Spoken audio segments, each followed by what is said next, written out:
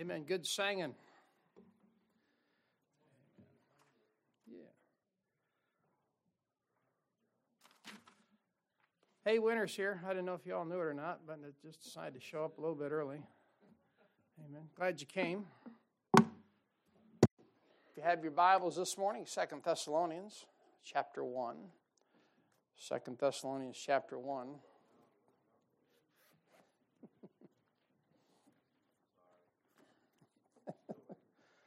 You know, it's going to be one of them days you're starting out apologizing already. You're just getting it out of the way, aren't you?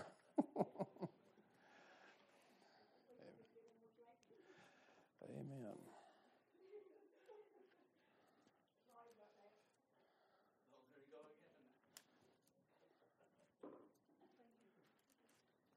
You know, I don't mind snow. You know what I don't like? You're like, all right, tell us, preacher. I don't like it when it's sloppy. You know, mud and snow, and I like it just to freeze like it's kind of doing right now. Just freeze it and make it, and then it's easy plowing. I don't like the slop season. Not that you asked or cared to hear about my rant. All right, let's pray. Father, we sure love you. Thank you, Lord, for the snow. Thank you, Lord, for the songs this morning that told us that when we got saved, you washed our sins as white as snow. Father, thank you for Jesus Christ, the death on the cross. Father, thank you, Lord, that we know you're coming back soon.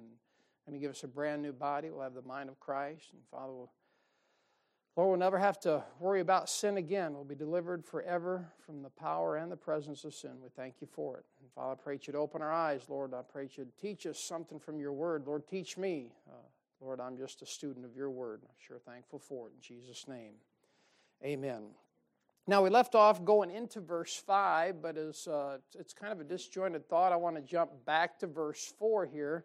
And if you look at that with me, the Bible says, so that we ourselves glory in you in the churches of God for your patience and faith in all your persecutions and tribulations that ye endure. So this church, it's a growing church, right? And you see here right in verse 4, it's growing in patience, it's growing in faith.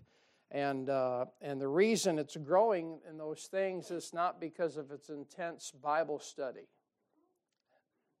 Now, I'm not trying to discourage Bible study. Isn't that what we're supposed to do? We're supposed to study the Word, amen. Study to show thyself approved unto God.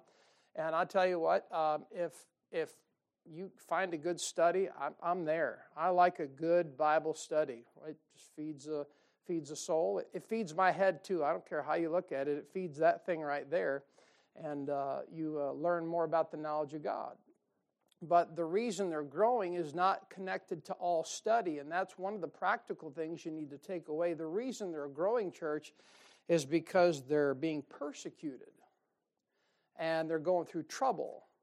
And part of your growth as a Christian is it's not just all Bible study. Yes, you and I should study our Bible. We should read our Bible, amen? And that's a good thing. That's a given thing, isn't it? We know that. It's not like, oh, I didn't know that, you know. But we understand it. And many times, because we know this stuff so much, we're less likely to do it. But there's a period and there's a pattern of growth in the Christian that never gets tapped into sometime, because some Christians will not allow troubles. They'll not allow trials and tribulations. And he says, for your patience and faith and all your persecutions and tribulations that ye endure. So there's something to do with a Christian going through trouble and putting up with it. You see it? You endure. You ever notice when you got kids or grandkids, or you're watching the kids or children's church or something, and anytime something goes on they don't like, or you're at Walmart somewhere, they pitch a fit. That time, that's like a Christian. The Lord's trying to put you through some things, and if you're not careful, you'll just pitch a fit.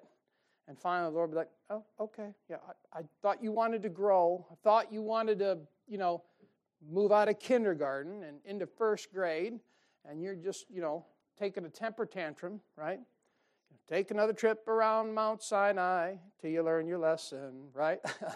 And sometimes the Lord He'll lay it on you because He wants you to grow. You'll see a little bit more this morning that God has brought you to the place where you need to grow.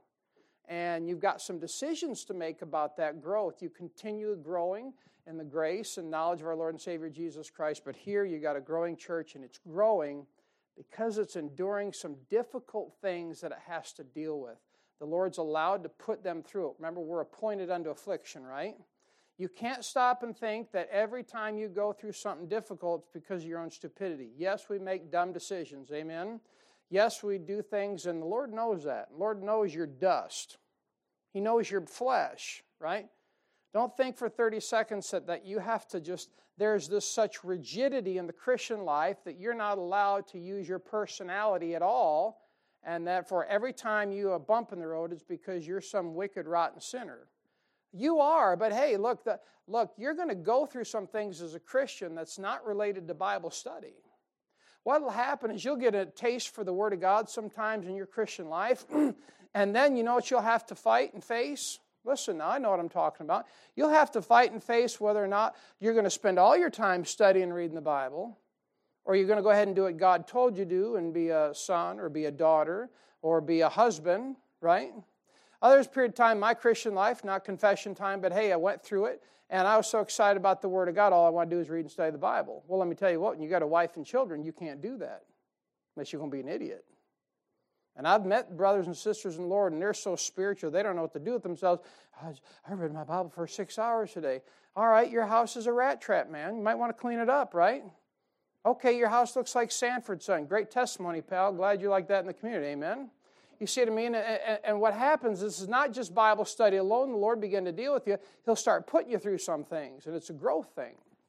And he says, for your patience and faith, and I don't know if that made sense, all right? And I just gave you one thing. What happens, another example is this. The Lord will start burdening you about passing out tracts because people don't pass out tracts. Now, some of you do, and I'm not getting after you. We'll let the Lord do that. But if we were passing out tracts, we would have to fill that regularly, okay? But they're there.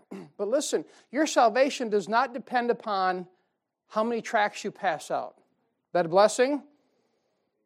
But at some point in time in your Christian life, you have to realize there's tracts that I can pass out, right? It's not like, I'm required to pass out tracts. And I'm not spiritual unless, no, it's like, look, there's a tract rack that I get to take advantage of. You could buy your own tracts. You could put your own name on the back and phone number, help yourself, stick them in the 30 packs or whatever it is and all that stuff. Usually the most 30 packs you'll find is Busch. Not that I drink Busch, but that I just always see them in Walmart when I go. But at some point in your Christian life, you're going to realize, I get to do that. I get to hit that box on the way out. Amen. You're not required to. And a lot of Christians are often brought up in Christian homes that are good Christian homes, but they're often brought in the second, third generation Christianity that they are required to do this, this, and this. That's the book of Galatians. You're not required to do anything. Now look, some people are afraid to preach that because it's like the sales company. If you tell someone they're not required to go do something, you automatically think they're not going to go do anything at all. So then the boss says, no, you're not required, but it sure would be nice if you would. I'm going a step further. When Jesus Christ saved you, He took the requirements off of you. Right? Exodus chapter 20, or 21 rather. You're that servant, you're that slave, and He set you free. He made you free. So if He made you free, what do you have to do? Nothing. But now, because of His grace, now you get to do things that please Him. Because before you were saved, you never could. You could spend all your time at the, whatever you call it, Knights of Columbus or the Lions Club and whatever it is that helps the retarded kids. That's Lions Club. And everything else and all these charities in the community. But now you get to. That's the mindset. Even Bible-believing Baptists are so tripped up on that thing because many times they'll come into church and a preacher says, you got to do this and you got to do this and you got to do that. You don't got to do anything to be saved. You see what I mean? So here's tribulation, here's persecution, and it's growing this church.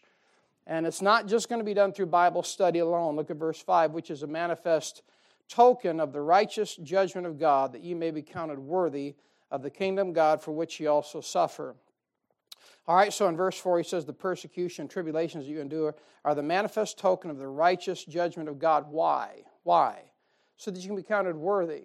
Now here's an important doctrine, and we got into it pretty heavy. I'm just going to write the scripture references up here, but this is extremely important. The reason it's important is because if you want to be worthy of the kingdom of God, now listen, this is not required for your salvation, but if you want to be counted worthy for the kingdom of God, then there's some things that you're going to have to go through. That's the doctrine we're covering. First of all, you find that thing beginning over in Colossians chapter 3, verse 24. Colossians 3, verse 24 and 25. And over there in Colossians 3, 24 and 25, I'm not going to read the verses again, but it has to do with your service to Jesus Christ done with the right motive is what determines whether or not you'll reign with Jesus Christ. So that's Colossians chapter 3, 24 and 25. Then you got Romans chapter 8. A very important doctrine. I believe it's 15 through 17. Talking about if you suffer with Jesus Christ, then you'll also reign with Him. All right? That is your being counted worthy. All right? You want to be counted worthy of the kingdom of God? We're not talking about are you saved. Look, when you got saved, John 1:12, but as many as received Him, to them gave you power to become the sons of God. That ain't going away if you're saved. Aren't you glad? But there are going to be several sons in glory that are not worthy to be sons. I'm not talking about the fact that we should all be in hell with gasoline britches on. I understand that. I'm not saying like, look, there's some things that you did probably this week or maybe just thought that you should be in hell. I understand that. But we're talking about worthy of the kingdom of God being able to suffer and endure. That means God can put some things on you as a Christian that will then enable you to rule and reign with Him when He's glorified at the second advent. Because of the second advent, He comes back, right? On the white horse, Revelation chapter 19. That's where they got Zorro from, right? That's where they get Superman from. You're going to leave this world like Superman, come back like the Lone Ranger. Nothing new under the sun. Hollywood, they got everything that worth anything at all out of the Bible. But you're going to have to learn as a Christian, there's some things you have to suffer to be able to be counted worthy of the kingdom of God. It's nothing to do with your salvation. It has everything to do with your ability to rule and reign. This is an important doctrine. All right? And a lot of Christians think, well, if I just get busy like Martha, right? And hey, you know what? A Christian that loves the Lord, I believe personally, will be busy for the Lord. Okay, 2 and the rest were like, yeah, I'm going to check my planner. Get back with you on that, you know. But if you love the Lord, I believe you'll be busy about what? The Father's business. Jesus Christ said, I must be about my Father's business. Well, where's the Father's business? Well, I just don't have my own ministry. Well, first of all, the vehicle that God uses is what? The local church. So if you want to be busy for the Lord, one of the ways in which you can do that is to do everything you possibly can to further that local church, which is a representation of saved, born-again believers in this area. Amen. And I believe saved people ought to be about the Father's business. But here's the thing, it's got to be for the right motive. 1 Corinthians chapter 3. Oh, that's a big old fifth wheel out there. Yeah, ADHD at its best. Sorry, right here behind the pulpit. Amen. Romans chapter 8, verse 15 to 17 talks about if children, then heirs, heirs of God, and joint heirs with Christ, if so be that we suffer with Him, that we may be also glorified together. And we just said this, that Christ is glorified at the second advent when He comes back. Amen. And if you want to be glorified with Christ, then you're going to have to learn how to suffer. You're going to have to learn to allow those afflictions in your life that come, and you're going to have to learn to go through them the right way. And the thing of it is you and I don't always go through afflictions the right way. We don't always suffer the right way. When affliction and suffering comes, sometimes we're like that little kid in Walmart that just needs to be taken out back and, well, just given an old-fashioned whooping, amen? I was down to Roseville, I probably told this before, and this little colored baby was just tearing it up. I mean, down in Roseville, that's a rough area. And this big old mama, she just started wailing on him. And I said, amen, sister. I said, get him. And she's looking at me like I'm the devil or something. I said, amen, sick him. And some Christians, they need that, amen.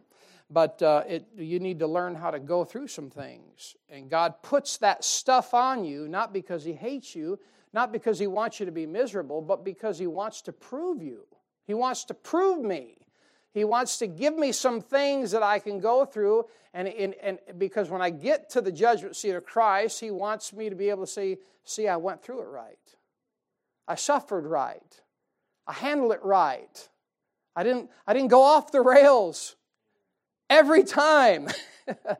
Amen. When you start suffering at first, and if you're not used to suffering, if you're used to things being sunny and 70, all of a sudden, you know what I mean? When you start getting up in years and you start serving the Lord and all of a sudden that trouble comes, you're like, hold that thought, I'm not up for this gig. And then all of a sudden you notice that stuff coming like a wave, don't you? And then it comes and then it settles. And you're like, oh, I think I've been here before. And you don't always handle it right, but He's giving you that. He's giving you that affliction. He's giving you that persecution. He's giving you that trouble. He's giving you that trial. Why? He's trying to prove you. He's trying to see what you're worth. You say, well, what am I worth? I don't know. How are you going through it? Can you go through it patiently? Amen. And of course, another great passage of Scripture for this doctrine of ruling and reigning with Jesus Christ is 2 Timothy chapter 2. Verses 9 to 12. Now you should be very, very well acquainted with these references. Paul talks about in verse 9, he says, 2 Timothy 2:9, wherein I suffer trouble as an evildoer, even unto bonds, but the word of God is not bound. Therefore I endure all things for the elect's sake, that they may obtain the salvation which is in Christ Jesus, which is with eternal glory. It is a faithful saying, for if we be dead with Him, we shall also live. Now notice 12, if we suffer, we shall also reign with Him. If we deny Him, He also will deny us. Now look, that suffering has nothing to do with someone stealing your favorite candidate sign out of your front yard, okay? We're talking about suffering for Jesus Christ. Come on, that was funny. I'm seeing if you're awake this morning. And it has nothing to do with, someone just cut in front of you at Walmart or something. We're talking about you living your life as a Christian, how God wants you to live, and because you're doing right, He allows persecution to come your way. That's what we're talking about. And you'll be persecuted through loss of finances for living for the Lord. Listen, I know what I'm talking about. I'm not the poster child, but you're going to suffer the loss of finances. You're going to suffer the loss of friends. Somebody say amen. Besides Taylor, amen. Y'all are asleep this morning, I understand. You're going to suffer the loss of friends. Some of you found out, and I don't have this great gaping complex here, but some of you found out even where you go to church many times will dictate certain friends that will want to be your friends or not. You say, why? There's a stigma connected with the book. There is. All right, not only will you lose finances, you lose friends, sometimes you lose family. Can I tell you this? I thought for many years that I would never have much of a relationship with part of my family, but after almost 20 years, the Lord brought me back into loving favor with certain members of my family. That's a blessing. You say, what does that mean? Hang in there. Keep going. Learn to suffer. You say, did you do it all right? No, do you? But you do what's right. And when family forsake you, you keep doing right. Why? Because He's proving you. He's proving you. And many times it'll be many years of those family members watching you to see what you're doing. And the Lord might line that thing up later. He might not. All right? So if we suffer with Him, then you'll be able to reign with Him. Of course, He can't deny our sonship. Amen? That's not what He's talking about in verse 12. What He's talking about in verse 12 is the opportunity to rule and reign with Jesus Christ in eternity. And I know many of you know that, but I want you to be able to get a hold of it. I want you to be able to, so you see those references, I want you to know where you're going with it. I want you to know the doctrine of ruling and reigning contingent upon suffering for Jesus Christ and the Lord proving you and making you worthy of the kingdom of God. All right? And Luke chapter 19, verses 13 to 27 is a great parable that connects in with this doctrine. It's a type. And it's a type of what you and I are going to see, deal with, and go through at the judgment seat of Christ. You've got individuals in that parable. I've said, let's go ahead and look at it. We got time. I'm not in a hurry. You might be. I've thought for a number of years that the pulpit needed to be like radio. You say, what does that mean? No dead air. That's showy stuff. If I never have a wrong reference or dead air, you got the wrong preacher, man. That's Joel Osteen stuff, man. You need a preacher that his wife has to give him the right reference. Amen. Luke 19, I want you to see this. This is a type of what you and I are going to go through at the judgment seat of Christ. If you ever wonder what it's like standing at the judgment seat of Christ, this parable will give you a great look into that thing. 1937. 37.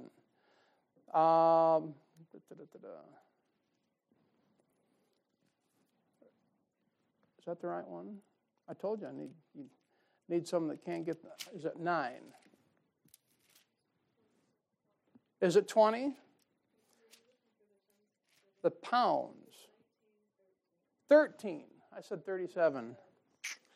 Okay. Thank you. It's right on the board. I should read my notes. All right. All right, look at 11. Start 11. As they heard these things, he added and spake a parable because he was nigh to Jerusalem, because they thought that the kingdom of God should immediately appear.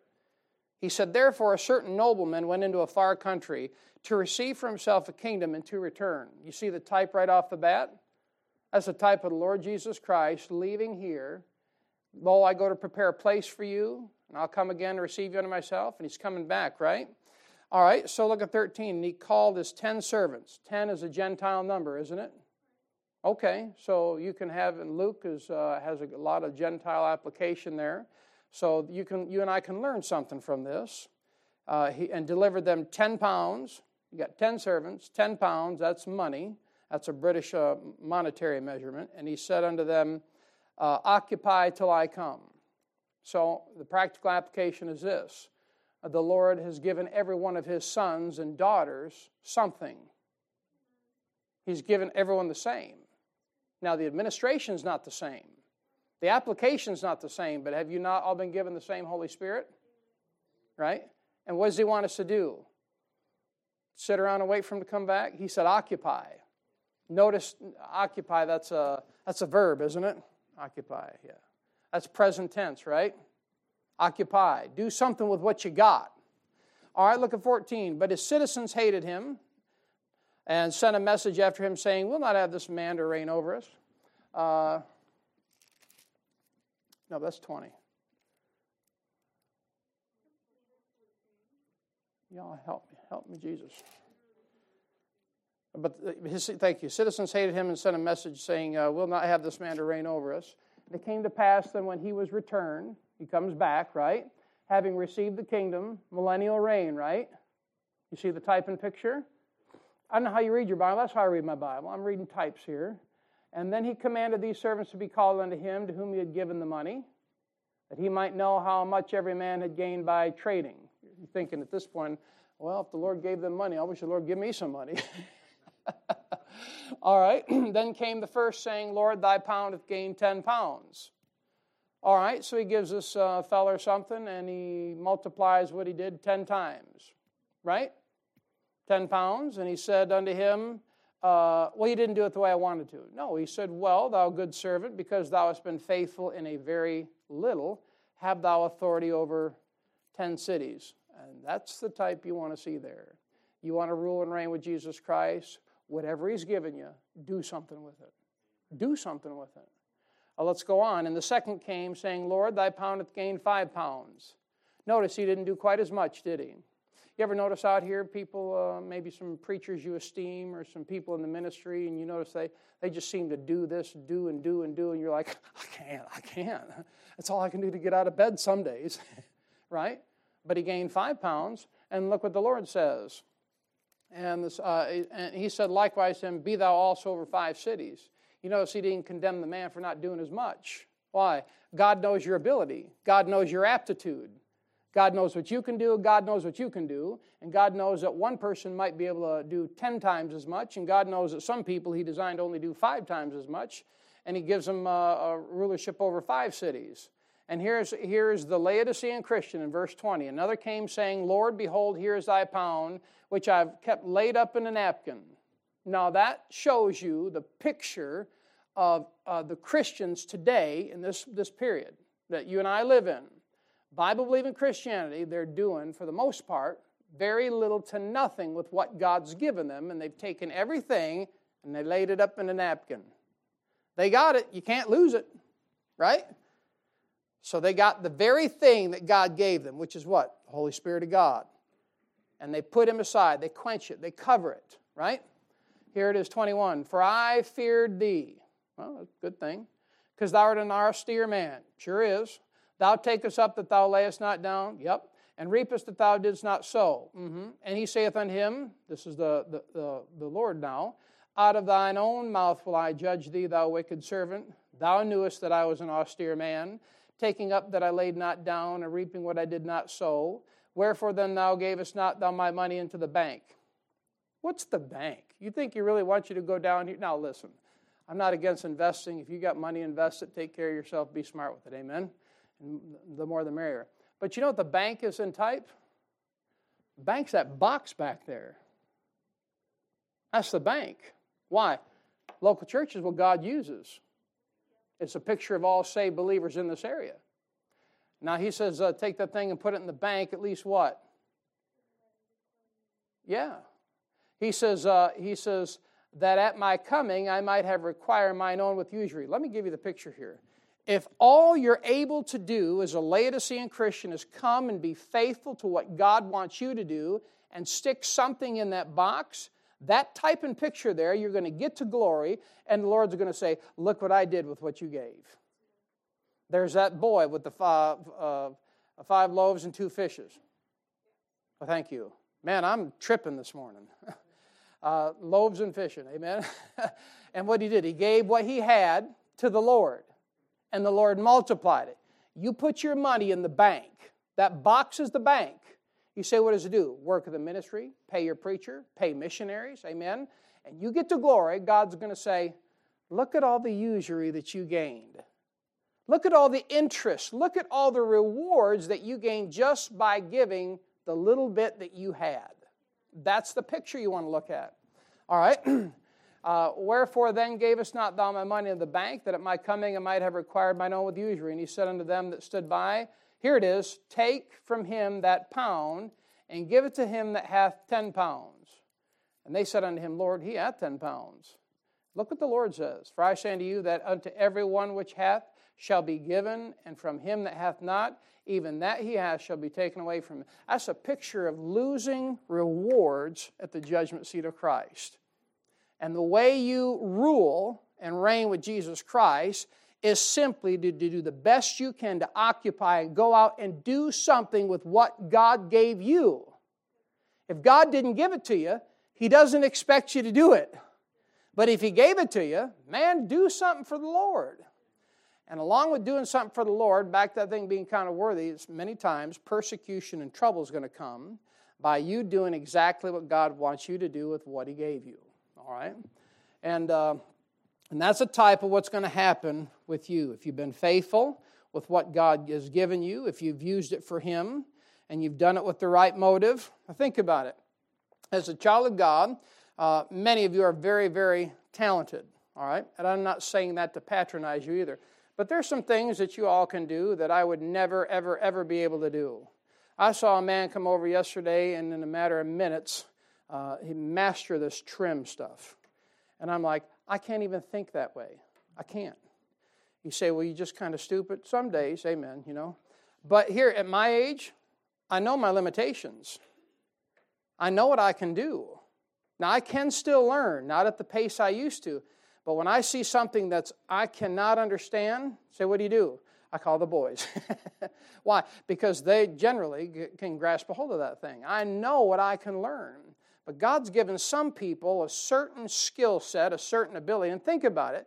as your pastor, I will never be able to minister to some people because I don't have the experience, I don't have the skill set, and I don't have the ability that you all have. And the fact that you're willing, maybe someday or sometime, to take time with some other brother and sister to give what you have, God will bless that thing. And you can be a lot bigger help many times than I can be from a pulpit. But if you do, you're faithful, use it for Him, use it with the right motive, and you're going to find out the longer you live, there's a lot of people in ministry, in the church, they're doing things not with the right motive. Look at 2 Thessalonians 1:5. It took a long time, but I wanted to recap that doctrine of suffering and ruling and reigning with Jesus Christ. It's the most important doctrine, and I hope you can grasp a hold of that thing. He says, which is a manifest token of the righteous judgment of God, that ye may be counted worthy of the kingdom of God for which you suffer. And that thing's a hard thing, isn't it? And you don't hear a whole lot of preaching about it. It's almost like preachers are afraid if they start preaching about suffering, that it's going to come their way. Well, it may not. The Bible says you're appointed unto affliction. They're coming whether you want them or not. It's part of the process. But the Lord's finding out what you and I are worth. How? By putting you under pressure. Putting you under pressure. And I want you to think about this for a second. When you see a Christian who is acting a little bit off, a little bit out of character, you ever notice that? You see it in your home, right? You see it between your spouse and you. You see it in family members. They're just off. And you say this, what's your problem? You ever stop and think they're just under pressure? Just because you think you might be able to handle what they're dealing with? They're under pressure. You ever just have one of them days and, man, you just feel like you're in that proverbial vice? Right, men? Amen. And you're like, how am I going to make it happen? How am I going to make it happen? I know what I'm going to do. You think everything in the world is rising and falling upon you and your ability to pay the bills or make the right decisions, and all of a sudden, if you're not careful, you don't have the right heart on that thing, you'll start acting out of character. Why? Pressure. God's trying to find out what you're worth. Pressure is a blessing, but I hate it. It is. Pressure is a blessing. You see, when you go through the difficulties and the storms of Christian life, it's not to make you somebody. It's to reveal who you are. And when it starts raining, like a rain that never ends, you're like, oh, we in trouble now. The Lord's just going, I want you to be able to see exactly what I see. And if you stay in His book long enough and you stay close to Him long enough, you'll be able to see yourself exactly how God sees you. And like, man, I blew that thing right out of the water.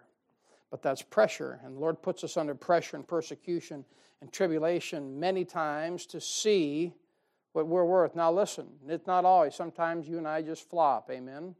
Amen? We do the cannonball in the short end of the pool and everybody gets hurt. Sometimes it's just bad decisions.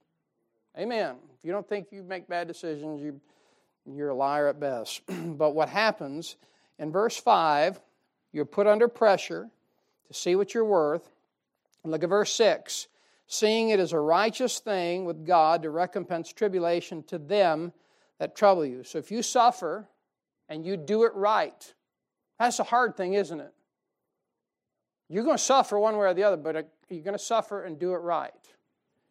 It gives God the right to allow you to reign with Him. But then, not only that, it also gives God the right to give tribulation to people who are messing with you. You've got to be real careful about not instrumenting that yourself. You see what I mean? When you suffer right, and you go through it, and the heartache, and the tears, and the bitter silence, amen, and you do it right, and you allow God to put you under the vice and put in the pressure of His mercy and His grace, it gives God the right to allow you to rule and reign with Him, but then if people are messing with you, it allows God to go after them. That's why you want to be real careful that you don't lash out. Man, that's a work in progress with me. You know, you and I were raised in America, land of the free, home of the Braves, right? And someone gets after you, since you're an American, you want to rough them up a bit, or at least let them know that you can. Because after all, you ain't a man if you're not rough, tough, and hard to bluff. Well, when they messed with the Lord never reviled back. When they made Jesus Christ suffer, He didn't threaten them. You say, what is that? That's just American Bravo stuff. That's just Schwarzenegger, right? Stallone. That's Hollywood. John Cena, or is he just one of them greased up little queer-looking fellows there? Dwayne Johnson, right? I'd hate to be some of them guys, man. You walk the wrong way and you cramp. Fall over, you know. But what is that? That's not the Lord. And we've gone over this before. A passage you want to double check on that thing is Romans chapter 12. We've been through it a number of times. Romans 12, 17 to 19. So you got to be careful and remember that the Lord is the one that takes care of those things. And you don't think too much about that when you're young because you feel pretty strong. But once you start losing some of your strength, you realize that there's someone stronger than you.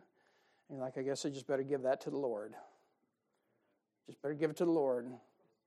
Well, they're not right. Well, I remember a few times in my life I wasn't right either. Yeah, I just better lay off that thing and give it to the Lord, and maybe the Lord will deal with them, and maybe He won't. Maybe it's just I just need to learn to deal with it. You ever just stop and think the Lord's just trying you out sometimes to see how you're going to react? Was it over there in one of my children showed me the other day? I think Chuck was showing me 2 Chronicles 34 or something like that. The Bible says the Lord left Hezekiah to prove him.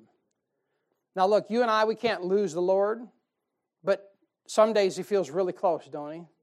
What He does a lot of times is He steps away to see what you're going to do. Are you going to hyperventilate? Or are you going to do what it takes to get back and get close to Him? You see what I mean? All right, so you got to be careful. Remember, the Lord takes care of those things, and you just do right and suffer for the cause of Christ. And but the Lord will get them. Amen? The Lord will get them. And that's the right attitude to have. Give your enemies to the Lord. And if you were right in what you did and you were doing things that you should be doing and someone messed with you or created a problem for you, you ever have that happen? You're doing right and someone creates a problem? Well, the Lord will straighten it out then. But He won't do it in your time frame. That's a hard thing. Because most of us want to see it happen, like now. So you can go, I knew that was going to happen. Right. Why? Because you really want to be the instrument of vengeance. But the Lord will straighten it out. And notice this, what He says in verse 7, 2 Thessalonians 1:7. And to you who are troubled, rest with us. Paul says, hey, take it easy. Rest with us. Everything is going to be okay. The Lord is going to fix that thing up between now and the millennial reign. You will not go out in the millennial reign with bitterness against your brothers. He's going to get it all fixed up. All right, now notice in verse 7 there's a comma here. And we'll start looking at this and be done. And you got to stop at the comma and recognize that beyond that comma in verse 7 is the second advent of Jesus Christ. And why this is important is because this is a verse that many individuals, many people who are heretics by nature, they use to try to teach that the church is going through the tribulation, when in fact it isn't. Look at the rest of the verse after the comma in verse 7. When the Lord Jesus shall be revealed from heaven with His mighty angels. That is the second advent of Jesus Christ, when He comes back with you and I if we've suffered with Him. All right? And what separates the first part of the verse from that comma and the second part is a number of years. And in your Bible, you'll learn that punctuation often separates by a number of years. I'll look at verse 8. In flaming fire, taking vengeance on them that know not God and that obey not the gospel of our Lord Jesus Christ. All right, so this church is being persecuted, isn't it? It's experiencing tribulation. They're having some difficulty with things, and Paul is promising this church that the Lord will take care of it sooner or later. Church, I want to assure you that no matter what trouble we've gone through together as a church body, no matter all the irritations and frustrations and misunderstandings and miscommunications, that the Lord will straighten it out sooner or later. And it's not always done this side of glory. That's why the old preacher, he said, heaven is a place for answers, earth is a place for trust. Earth is a place for trust. But I want you to see Paul's promising this church that the Lord's going to take care of it sooner or later in verse 7. But what he does, he backs out And he gives them the eternal picture in verse 7 and 8. He backs out after that comma, after saying, look, God's going to take care of it. And then Paul gives you that eternal picture. He says, when the Lord Jesus shall be revealed from heaven with his mighty angels. You see that? So you can't guarantee that your trouble is going to get solved this year. But you know when it is going to be solved? The second coming of Jesus Christ is going to be solved. When you go through that thing, it'll be solved. And he says, when the Lord Jesus shall be revealed from heaven with his what? Mighty angels. Now, where that thing ties up is look at Matthew 22.